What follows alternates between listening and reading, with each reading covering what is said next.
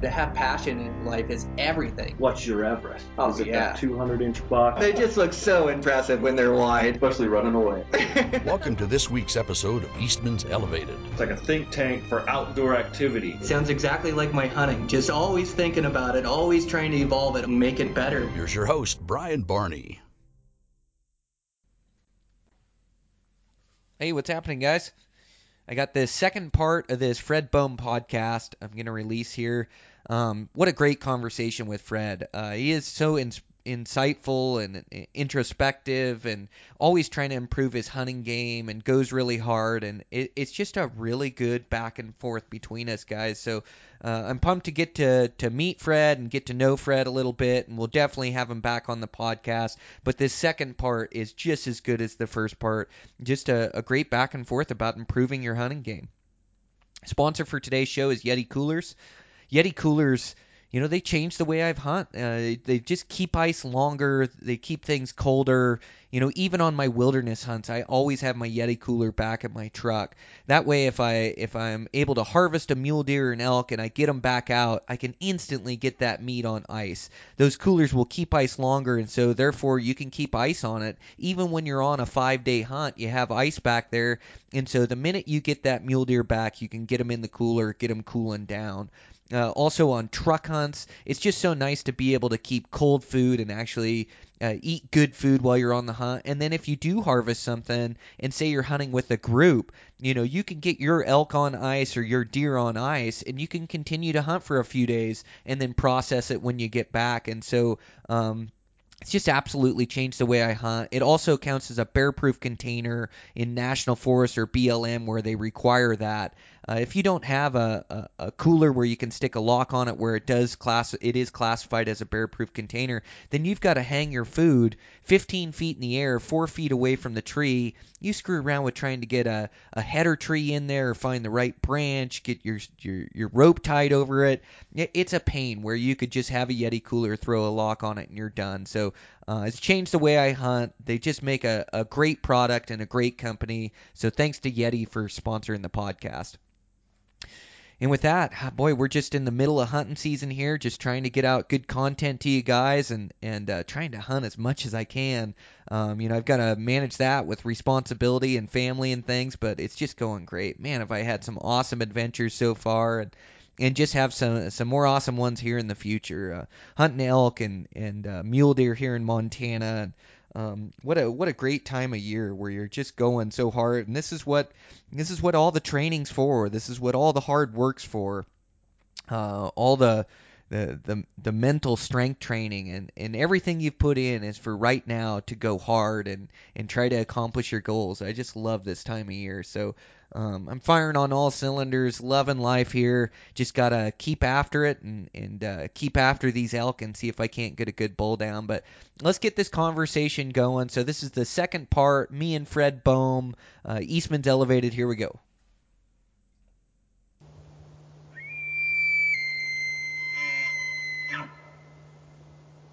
Agreed. You know, something that helped me really a tremendous amount in the beginning is I took a little notebook in with me.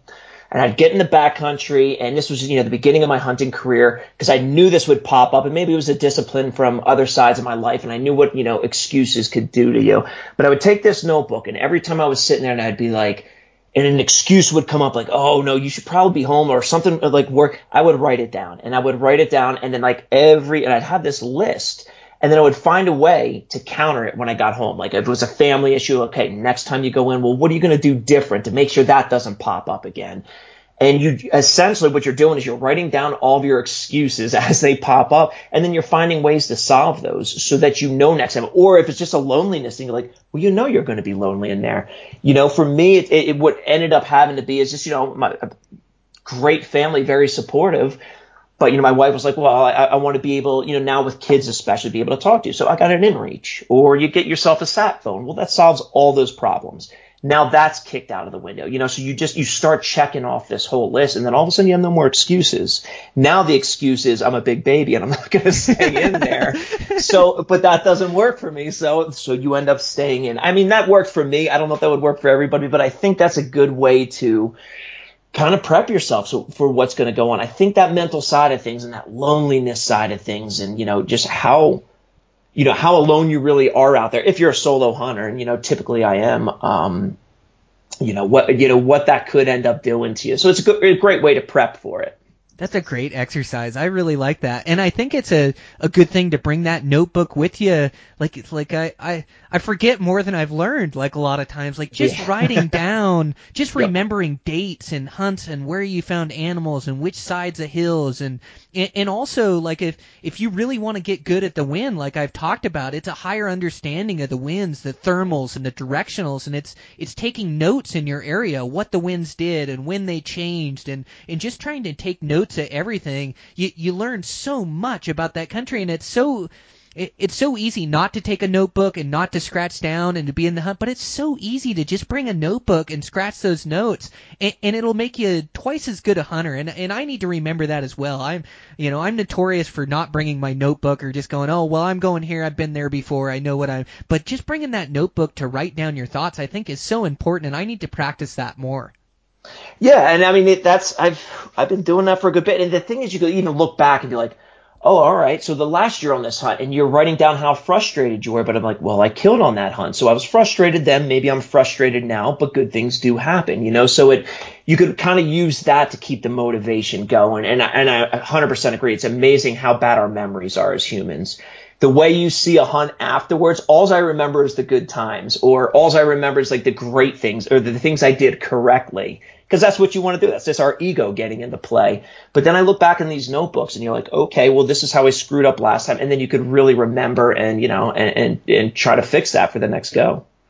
Yeah, I really like that. Yeah, I'm gonna make sure I do that on every hunt I go on now. I think it's such a great learning tool and so great to look back on, and like you say, for personal reflection and for game animals, for wind, for hillsides, whatever the case. I just think it's good to remember all those details, because you're always thinking back now. 2 years ago, what date was I over here? What date was it so good? And not that you can go on the 10th this year and on the 10th next year it's going to be insane, but there is a correlation there between dates and activity you see and things, and so or weather patterns, or who knows? Oh yeah, yeah, exactly. You could tie it to different weather patterns and when the game movement switched on, or maybe even moon cycles. I'm not a big believer in moon cycles, but I do know when there's a full moon, the animals can feed all night, so they're out less during the day. But yeah, you could start to see a correlation between those things, between those patterns in game animals, and get a higher understanding of the game animals that you're hunting. So man, I think that's a great practice.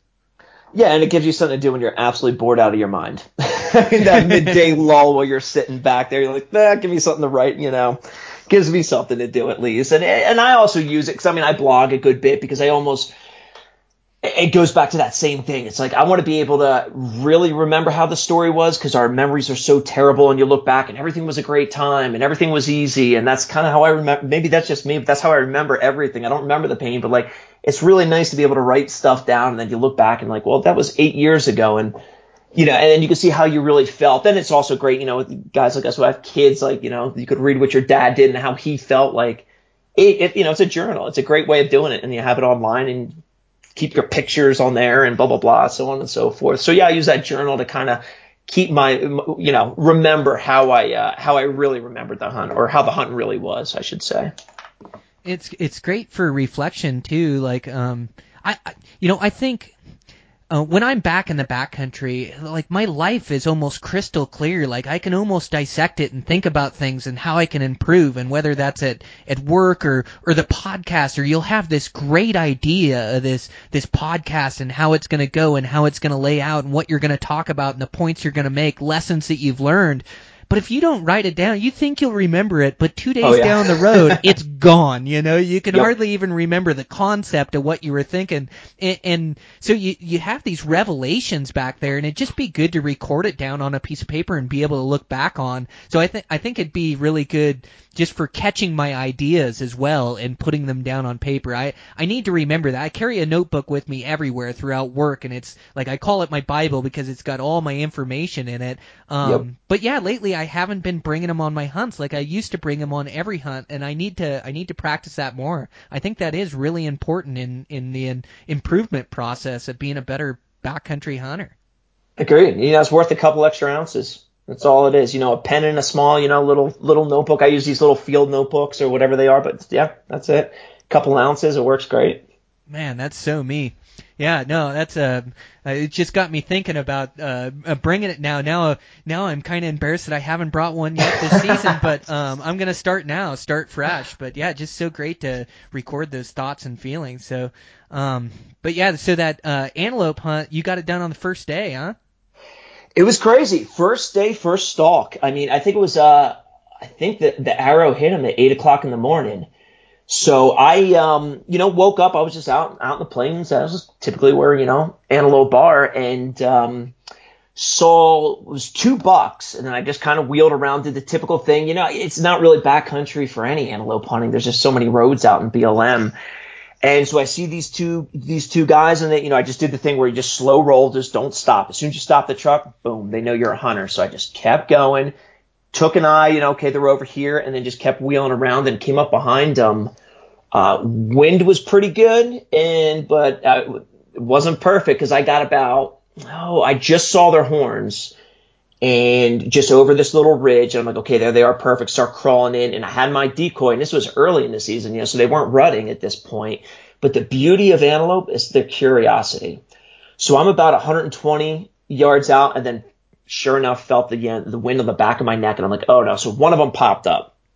So I'm like, well, there's got to throw, lay all the cards out on the table here. So I popped. Luckily, I was, assembling my decoy, popped them up, and then sure enough, there was another buck that ended up joining them. So 3 of them started coming towards me, and I'm like, oh this might actually work. Might actually pull this off. So from 120 yards, he came into just shy of 60. Gave me a perfect broadside shot, just curiosity is all it was. And, picked the biggest one, and he just stood there, and that's if you could draw behind the decoy, and then the typical thing, just pop up behind it. And they don't really know what's going on at that point. They're not, saying, oh, there's a human behind that antelope over there. So we didn't know, and just perfect shot. He ran, 30 yards and just boom, right down. Man, nothing better than that. I had the same thing this year. I killed my antelope the first stalk I made.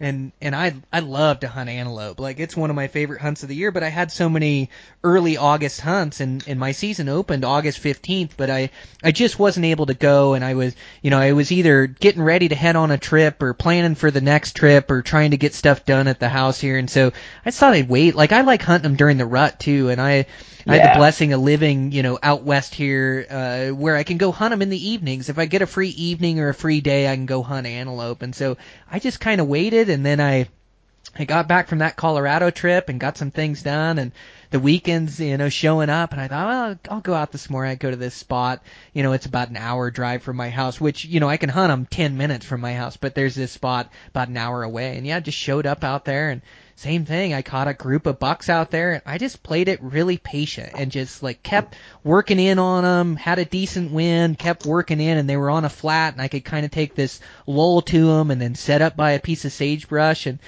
same thing, get within about 100 yards, and they just kind of fed into me, and then pick out the biggest buck in the group, which was a shooter for me, and put a good shot on him, and, it was dead within 10 seconds or so. But, man, are those things fun to hunt. Just the experience you get, like we were talking about earlier, they're just a great quarry for bow hunting. Agreed. And if you could catch them in the rut, I usually, because time, early mid-September hits, I'm out in, hunting elk or mule deer, but, yeah, if you could hit them in the rut, I don't know if there's a more aggressive animal out there. They are just come in and charge. Oh, it is so much fun. Those things are brutal when it comes to the rut itself. So if you get a chance to, I'm sure you have, but any of the listeners, you get a chance to do it during that time, man, whew, that's an adrenaline rush for sure. Well, I'm pumped. I've got a couple of my Hawaii buddies coming out that are going to hunt with me out here, and they have antelope tags this year. So they saw a bunch of antelope when they were out here last year. So this will be their first chance to hunt antelope. Now, I'm almost exclusively spot and stock. I just learned so much from it, but I have used a decoy like a couple times before. I think my dad's got a decoy that I'm going to borrow, and so those guys were asking about a decoy, so I'll let them use that one. But you've had good success with those decoys during the rut? During the rut, yeah. I mean, again, I don't want to make it sound like you pop up that decoy and everything's just, hunky dory. Like those, sometimes will just completely blow them out. So early season, what I typically do is I'll only use them on bachelor groups of bucks. If there's happens to be a buck with a doe at that time of the year, which it seems that, antelope, you'll see that more often than say you would like an elk. If there's some does around there, they seem like they'll just scoop up the does. They're not looking for a fight at that point, and they'll just pull them away. But if you could get a couple bucks together, or even a solo one, I've had a lot of success with that. It's not the aggression in the early part. I think it's just strictly a curiosity, or maybe they think a buddy's coming over to play or something. So I've had some pretty good experience in that situation. And then during the rut itself, if you could get in close enough, it's not like you're not going to hike in from 500 yards away and just hold up this decoy and, they'll usually pull the group out from there. But if you could get into that 100-yard range, or maybe, a little bit more, and pop that thing up, the majority of the time, I would say those guys get real aggressive. They'll charge in a little bit, stand sideways, stomp around, maybe try to get downwind. And usually when that's going on, it gives you a shot. And the other beauty is, it'll hide your draw cycle for you. So that's one of the toughest parts with those guys. You might be able to lay down and get in close, but to actually draw your bow, sit up, draw your bow, and get a shot off, that's where I think it gets difficult sometimes. How do you get those stakes to stick in the ground? Like my one experience with the decoy, I think I've used it like maybe a couple times, and I used it this one season. And so I like what you're saying about getting in close, almost like elk calling, where you're not going to bugle at that thing the whole time chasing them. Like right. You want to get in close into that fight or flight range, like inside 100 yards or just as a rough guideline, and then you pop it up, because those bucks are just, those herd bucks, they're crazy chasing around all those satellite bucks, just trying to keep them out of the herd. So I can see where that would really work good. So my one experience with it is I crawled in, I got in close, and then I popped up the decoy and I'm trying to get it into the dirt, and this buck just ran in on me like he was 30 yards or so. I think I missed him because I didn't have a good range. As you'd hit a range and then he'd be 5 yards closer, running at you. And I finally got a stake to sit in the ground, but my decoy was falling over, and I was trying. It was a cluster. It was not. I did not want a bunch of people watching me on that stock, because I was a mess out there trying to get a shot. But what's your secret for trying to get those things to stick in the ground? Well, let me caveat, the experience I just told you is maybe 5% of the time. Usually what happens is the wind picks that thing up, throws it into the air, and I'm completely busted. So the trick is you get lucky and you get yourself a soft patch of dirt and you just bash those stakes in, and then you get behind it. But a lot of times what I'll try to do is, and it goes back to that, the stalking side of it, you don't want them to see you at all, and you're coming up from behind them preferably. So usually they're not going to see you right away. I stake that in. I've had times where they're laying down still, and I've had that staked in, and it'll take a minute. They turn their head, and then all of a sudden oh, whoa, there's a buck behind me. Then they'll get up. So everything's already set up at that point. But if you're going in and, they're looking at you, or you're using a bush to hide you, and then you pop that thing up, that's hit or miss. You could definitely get that where they charge you and everything just turns into a complete cluster, and the thing's flying in the air. You got that windy day, and then you're just stomping off and calling yourself an idiot at that point. Okay, I like your honesty, and I'm glad I'm not the only one. Yeah, no. Yeah, a partner. I always like to tell the stories where I'm successful, but believe me, there's many more times that I'm not. So. Well, and a partner may be a good thing on that decoy too, where you can get somebody to kind of hold it up, and definitely need to be safe drawing your bow when you're with a partner and you're both trying to hide behind a decoy. But a partner would really be advantageous on something like that. Sure, and I've heard of guys using. I haven't done it yet, but and I actually got some buddies out right now that are hunting, and they made a cow. So real big, because it's going to be. He's bringing his cousin out. It's going to be his first hunt, and they're doing exactly that. He wants to film it, so they built this cow and they have a slot in there so we could get the camera in it. And I've heard guys having a lot of success with that as well. But I'll probably let you know more after this, after the next couple of days, and see how they do with the thing. So. Yeah, I'd like to hear. Well, antelope are always living in cattle country. I have Sure. a buddy that's used that as well to be successful. Yeah, but that would really work good for filming. Do you film any of your hunts, Fred? I don't. I come from a background of filming. I was in, I did a lot of work back in the day for North Face, Oakley, and I was in the ad agency world. I was a motion designer, so video editor and motion graphic artist. So I did that for years. Maybe I just got burnt out of that, and so I don't do a lot of video. I do a lot of photography, though. Yeah, you're known for your photography, is why I ask. Yeah, and that's I'm going to try to get back more into the video and try to get that passion rekindled. But I just love the photography because I love seeing how I could tell a story through one image is kind of neat. It's extremely tough because there's no voiceover to explain what's going on. There's no music to set the mood. There's no any kind of motion to show you what's going on. So trying to capture that in one still image is it's pretty fascinating to me. So I really enjoy it, and it's as of the last couple of years become just as important as hunting itself for me. Like I always had that camera. It's carrying another between 6 and 9 pounds worth of gear into the backcountry. But I made a deal with myself a while back that anytime I go hunting, that's my camera's going with me. Oh, how cool. Well, a picture's worth 1,000 words, and when done right, they're just amazing. And I am hooked on good photos as well. And I'm the same way. I enjoy that almost as much as I enjoy hunting. And to get really good photos, you have to be doing really cool things. Like, you can't just go out in your backyard and take this epic photo that's going to tell this story, like where with everything propped up. But when you're actually in the field and you're hunting and you're doing cool things, like you're hunting that Colorado backcountry. I had thousands of images that I brought back from Colorado this year that I'm so proud of that I just can't wait to share. But yeah, when you're back doing cool things like living in this remote, gnarly country and hunting these majestic mule deer, it's amazing, like the pictures you can grab. And yeah, I always call it my $1 million shot. And on every hunt, I'm looking for my $1 million shot. And so I've never made $1 million off a shot, but you know what I mean? Like just capturing that shot that captures the essence of the hunt. Like I have this one of this giant caribou bull that my buddy was hunting with his bow, and I got this shot with him out of focus and his bow, and the caribou bedded right in front of us, in focus, like just right in the moment, and able to click, some of those shots. But yeah, those mean as much to me as anything. Like I love capturing good photos, but it's just doing cool things, and then it's experience, just like hunting, right? The more time you spend with your camera, the more time you learn about your camera, just the better shots you can get. Well, listen, and the beauty is too, like this day of age is digital cameras. You get instant feedback. You could take a look at this image, like you just shot it, like, what's going to make this better? How can, what can I do with lighting to make it more interesting? Like, what's the subject doing in this picture? How can I, get that subject to tell the story? Or, and then hunting itself just lends itself really well to photography because exactly like you said, we're in some of the most insane areas and most beautiful areas and rugged, and there's so much you could do with just the landscape itself.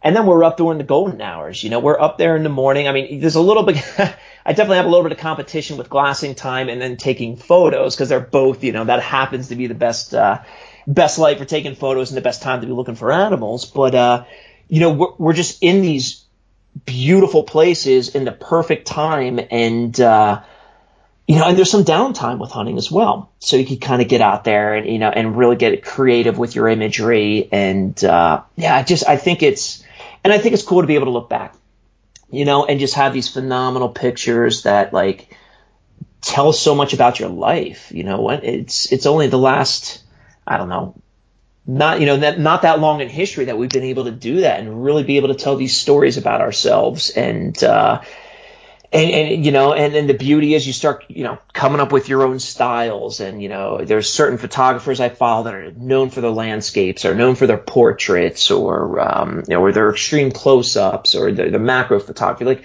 and these people get or just the wildlife photography, especially in hunting. Like, you get some really cool things and people get known for certain things. I love it. I mean, I spend so much time on Instagram, not for any of the BS or any of the political or any of the weird, like just looking at photos. And I appreciate, the amount of work some people put into them and how you just don't fall into a good photo typically. Like they're created. They're not just handed to anybody. So I don't know. It's an extreme passion of mine for sure. Oh, it is just amazing. Yeah, and Instagram, there's so many great photographers out there, and I like what you said, like the style. Like everybody kind of has their own style, and you would think there's only 3 or 4 styles that you can shoot, but everybody kind of has their own signature with their photography, or you develop your own signature of what you like and how you frame shots and what you're looking to capture. So that's pretty cool to see, but there's a bunch of amazing photographers, including yourself, on Instagram that I just love looking at. Well, thank you. Yeah, yeah. I mean, and it's inspiring to me too. You see these pictures and you're like, you just want to get out there, you know. And I think that's that's the cool part about it. Like I go through Instagram and I'm like, oh, caribou. Like I hadn't even thought about caribou. And look at this, you know, you look at this insane image. Like I want to go up there and I want to go hunt that. I want to go take pictures of that. So it gives you a lot of inspiration. It gives you a lot of motivation, maybe to go to places you've never been before.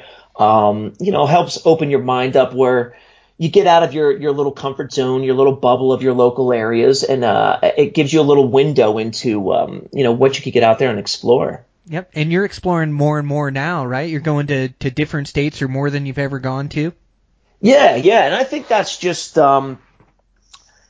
I've done it throughout my life. Like I've always traveled a lot for whatever sport I was doing. But you know, and at first with hunting, I thought it was kind of like, oh, well, you really, it's expensive, or you know, maybe what a lot of people think, or oh, I wouldn't even know where to I wouldn't even know where to hunt in Wyoming. But then you got something like Eastman's, and you know, you start reading in there, and you're like, oh, okay, so now I'm getting some insight into some GMUs. Not to plug you guys there, but that's perfect. But you know, like it gives you some like insight into some other areas you could go. And then that's the beauty of social media, is people sharing these things. That's, you know, what really got me into wanting to go to New Zealand. I'm like, that place is epic. I mean, that's like, I mean, it's obviously where Lord of the Rings was filmed. You see these insane mountains. I'm like, I want to go hunt there and, you know, shoot dwarves or orcs or whatever they had in that movie. But you know what I mean? Like, it's just like, it's so beautiful. Like, and it you know, we have so much access to seeing just all these different beautiful places in the world, and there's hunting everywhere, or most places, I should say. But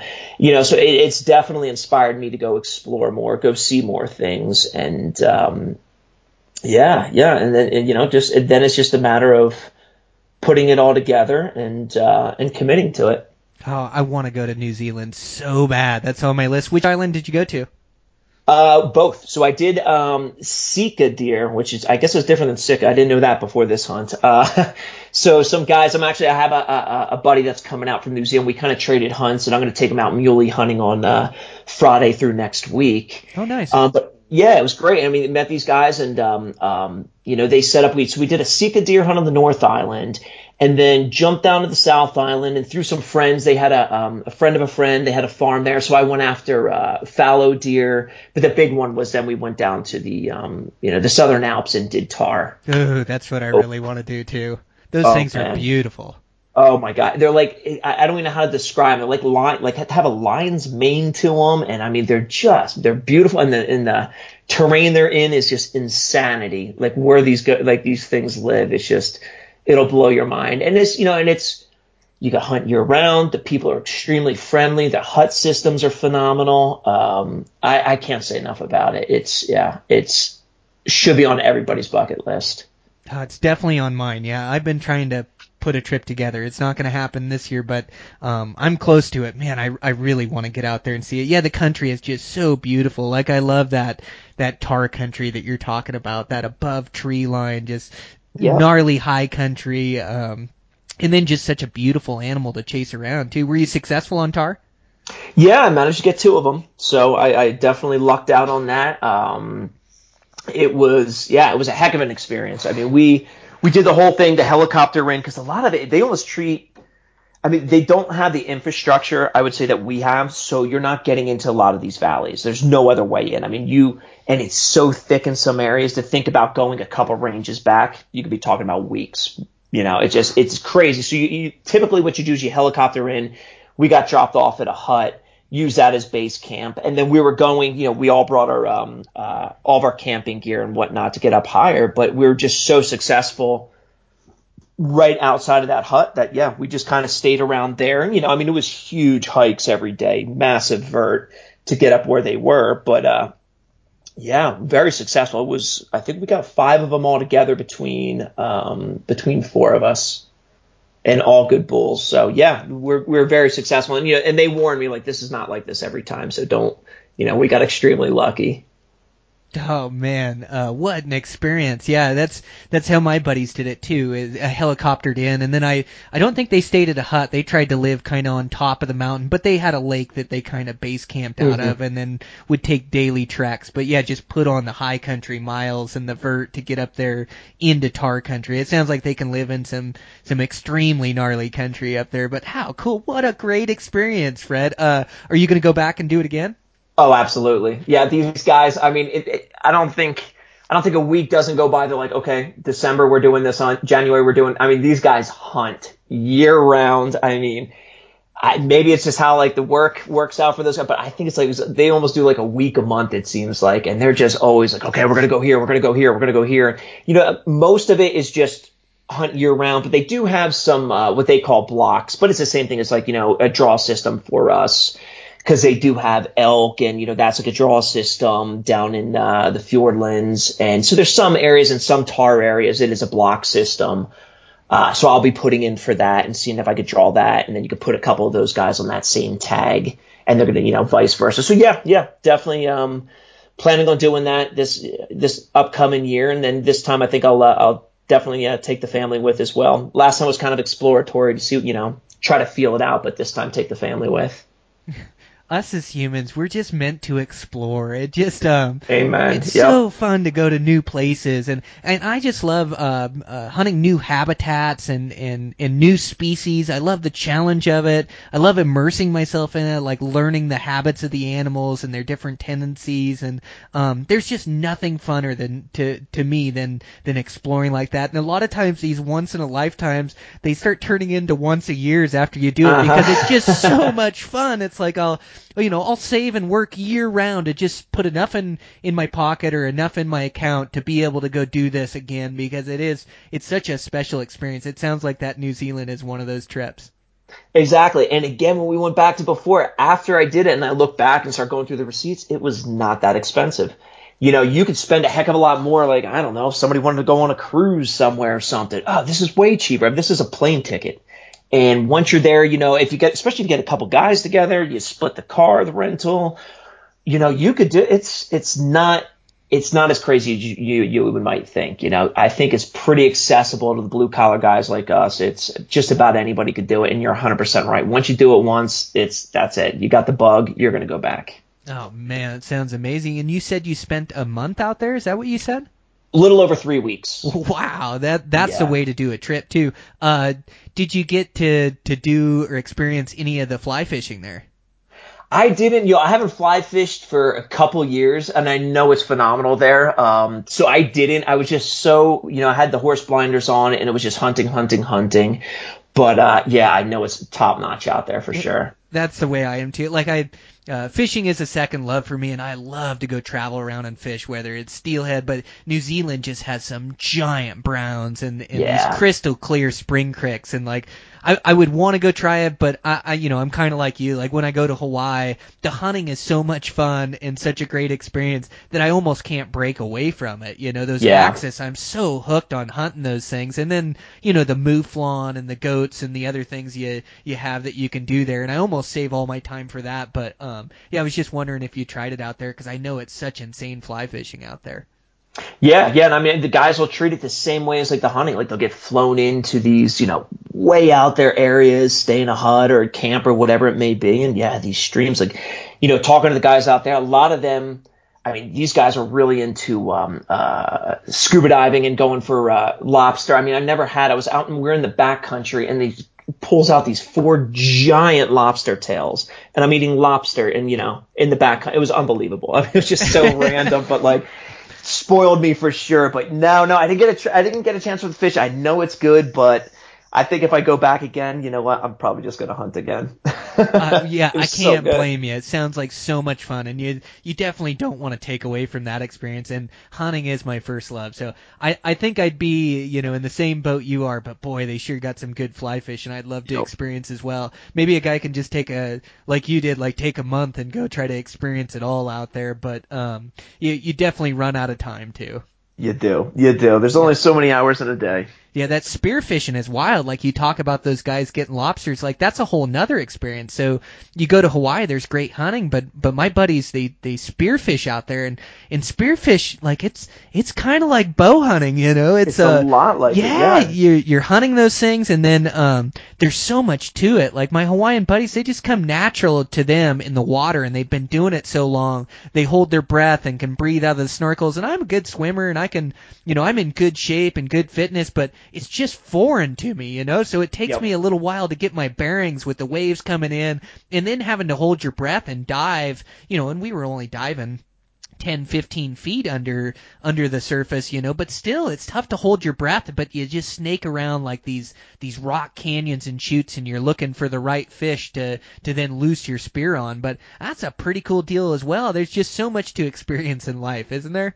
Exactly. No, I mean, I've done a ton of spearfishing down in Mexico, did some in Philippines, the Caribbean, and it's all of a sudden you're like, there's another extension to bow hunting, really. You're just doing it underwater and and not my most native environment, that's for sure. But yeah, it's there's so many things to do. Life, it's just you can fill your time up endlessly. This whole work thing's got to stop, and just play needs to be. Work Needs to be the new. Yeah, work gets in the way of good fun, doesn't it? It does. Amen to that. Yeah, a necessary evil though. It's good to Yeah. support a household and family, and it's good to have these trips that you look forward to and go Exactly. on. Yep. But yeah, If that's your everyday, would you really enjoy it as much? You look forward to these things. You look forward to the planning. You look forward to, the execution and talking about it afterwards. You need the work. You need, it's otherwise it becomes the same thing. It becomes your normal.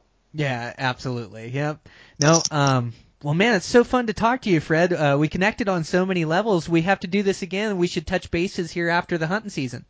Absolutely, Brian. No, man, I appreciate you having me on, and I'd love to talk with you again. Yep. And where can guys find you on Instagram? Instagram, just Fred Bohm, FredBohm. You can find me on there, and then my blog, same thing, fredbohm.com. You can find me on either one of those. Oh, that's great. So, yeah, you'd mentioned that blog. So you do a personal blog. How often do you post on it? I'm trying to get better about it. I'm probably about every other week, typically more during the hunting season, but I'm trying to get more into the a little bit more instructional in the photography. Try to help, because I get a ton of questions with guys, and I feel like, well, if I could cater to the hunting guys and see how I could, give a little bit of instruction, what's going to be very specific to hunters out there and what makes a good picture. And especially, a lot of guys ask questions about trophy shots and how they can make their trophy shots a little bit better. So I got a lot of information on that, and I'm going to really be pumping in a bunch of more blog articles on that as well. Man, how cool. And you post those along with your photos? Yeah. So, I'll blog, write stories. I'll write, here and there in some of the magazines and stuff like that. But, mostly through the fredbohm.com, and then I post Instagram, I'd say at least once a day. Oh, how cool. Well, yeah, I'm definitely going to check out your blog. I love your Instagram, and yeah, thanks again for being on, and let's touch bases again after your hunting season. Absolutely, Brian. Best of luck on your upcoming hunts, man. Okay, thanks, sir. Appreciate it. All right, guys, that's a wrap. Really fun two-parter with Fred. Just a great conversation. Just so fun to have these long-form conversations with really good hunters, and everybody's got a different angle or perspective, but then we all have common ties and common things we do, and you can learn something from everybody, and you can especially learn something from Fred. He's a great hunter, a great photographer, and I really enjoyed this episode and meeting and getting to know him. We'll definitely have him on again, but sorry, a little congestion on my end. Gosh, I caught a little quick cold here. It only took me about a week to kick it, but yeah, your immune system just gets run down as you're running yourself ragged, not getting enough sleep, and And traveling a bunch, putting on a bunch of miles, your immune system kind of gets worn down. It's just typical to get a cold during hunting season, but it's just the way it is. I haven't been sick for over a year, so I've definitely missed a bunch of sicknesses going through the house here. So I'm pretty fortunate. Body kicked it quick, so I'm doing good, but you can still hear just a little bit hanging on. But yeah, I just can't wait to continue to get after it here. Man, it's just it's amazing. Hunting season's finally here. Oh, I want to thank our sponsor too, Yeti Coolers. Just make great coolers. Gosh, they go with me on every hunt I make, whether it's wilderness, national forest, whatever I'm doing. They just keep ice longer. They're built burly. They're just a quality cooler. I can say now I'm a quality cooler guy. They have their place in hunting and definitely changes the way I hunt and scout. So thanks to Yeti for sponsoring the podcast. And yeah, with that, just gonna keep after them. Man, oh man, I love this elk hunt. It's so thrilling, so exciting. They're bugling, they're calling. I'm going to go with my dad on this Wyoming mule deer hunt, and we'll have fun. Hopefully we can turn up a good buck. It's a rifle tag for him, so we'll go on that. When I get back, Hawaii guys are here. We're going to be hunting around my home valley here for a couple weeks, chasing bulls around, so hopefully help those guys be successful. It's you're just trying to make all your buddies around you better. You're trying to be a positive influence, and friends and family really means the most to me in life. And so, we just got done with this. Just did a quick trip with my buddy Dan and Clint, and Clint had an antelope tag and just put down a slamming antelope. A buck. It was just like that extra effort. Clint was making a stalk, and I walked out to this point just to look off of it, and there's this giant buck that's 15, 16 inches long, 80-inch antelope, and he's by himself. So able to get Clint a stalk on that and help him, and then likewise, help Dan out. We're hunting new areas for elk this year, but I'm really familiar with the area and done a ton of scouting. We went down there and found elk and got on a good bull, and then we came and I had to get back to work and pour some concrete here, but Dan's right back over there in those areas we scouted, and he was on that good bull again. I just heard back from him, and then he shot a really nice buck. Caught a bachelor herd of bucks over there and really tall, big backs, and so he was stoked. He put a good arrow in that thing and was able to harvest that. And like I say, going to help my dad out and help these Hawaii guys out. And you're just trying to make the people around you better, and it always comes back to you twofold. You always get paid back, and just having these good relationships and people you can share these hunts with and get excited about them with, and people that treat each other right. That really respectful to each other. And I love me and my circle of friends, how we share info, and my buddies tell me something like they're never they're never lying about where they're at or what they saw or hiding things from me. They just tell me all the information, the exact places they were, and likewise I do the same with these guys. And so you just can gather so much knowledge, having a team of guys that are out there busting the hills and busting their butt to get into critters. And so I just love helping buddies and see them being successful, and I know it equates to my own success, and you're just what is it? I'm always thinking of sayings that I like, and then I can't remember the saying. I'm the worst about it. But I'm trying to think of the one that where a tide rises all ships, or the ocean. God dang it, I'm horrible. I can't think of it here early in the morning. I've been pouring too much concrete. My brain's just not firing here. But tide rises all ships. I know you guys are thinking about it, yelling at this podcast right now. The seas rise. Oh shit! Oh, I'm never gonna think of it. I'll think of it on the next podcast. I love those little sayings that relate to what I'm talking about, but then I can never think of them. I was with Dan this weekend, and I was trying to think of the what is it? Now I can't even think. The pot calling the kettle black, or oh god. And I said what, the kettle calling the stove black, or I'm horrible. I should just I should totally abandon these sayings because I could never think of them, but they're such great sayings when they relate to what you're talking about. But anyways, that's a wrap. Great conversation with Fred. Really fun podcast, and just gonna continue to grab content here and hunt like a madman, and got just amazing photographs and videos for this season that I'll use that content all year long. So really psyched to share that with you guys. And then just keep putting together these podcasts. I'm gonna put out a solo elk one here. Just I've been hunting elk now. It's only for a weekend, but still, it just brings it. I just get this flood of just ideas and theories and things on elk hunting, and I just hunt elk a bit different. I'm definitely not the calling guy, and I've called in a ton of bulls over the years, and it's really effective and works well. But I love this, like, coyoting the herd and traveling with the herd and trying to cut them off or follow them to their bed and get them down. And so it just have so many thoughts, and I do believe, like, it produces the biggest bulls out there, the biggest herd bulls. They don't always come into a call. They do if you get your timing right and you time it right, but out of a month-long season or a 6-week season, what are the odds that you're going to time that bull right where he's going to come in or not have a bunch of cows? So I just have a bunch of theories on elk hunting and killing big bulls, and it all relates to, even if you call, it relates directly to that, and I'll tie it in with how you work in close and work the herd and stay with them and call them in. So just a bunch of theories and ideas and thoughts on elk hunting and how I treat elk season, and it produces a good 6 point for me every year, and I've killed some nice bulls over the years. I really want that next level, but we always want more as hunters. I mean, it's what motivates us and keeps us working hard, and it's part of the process that I enjoy too. But I love hunting elk, and we're right in the middle of it right now, and so I want to get out a really good elk hunting podcast for you guys to listen to while you're elk hunting, or while you have a break in the middle of the day, or while you're traveling to elk country. I'm just so fired up about hunting elk right now, but. All right, you guys, that's an episode. Thanks a million for all the support on the podcast and things. We've really created a great community, and we have our audience, and I really feel like our audience is the hardcore, bow hunters or hunters, or the guys that are really trying to improve and get better. I feel like our community is like this hardcore niche, and I see you guys being successful and harvesting great critters, and just nothing could make me happier. Is I want our community to succeed and get better and improve. So really appreciate all the support. That's a wrap. Check in with you guys next week.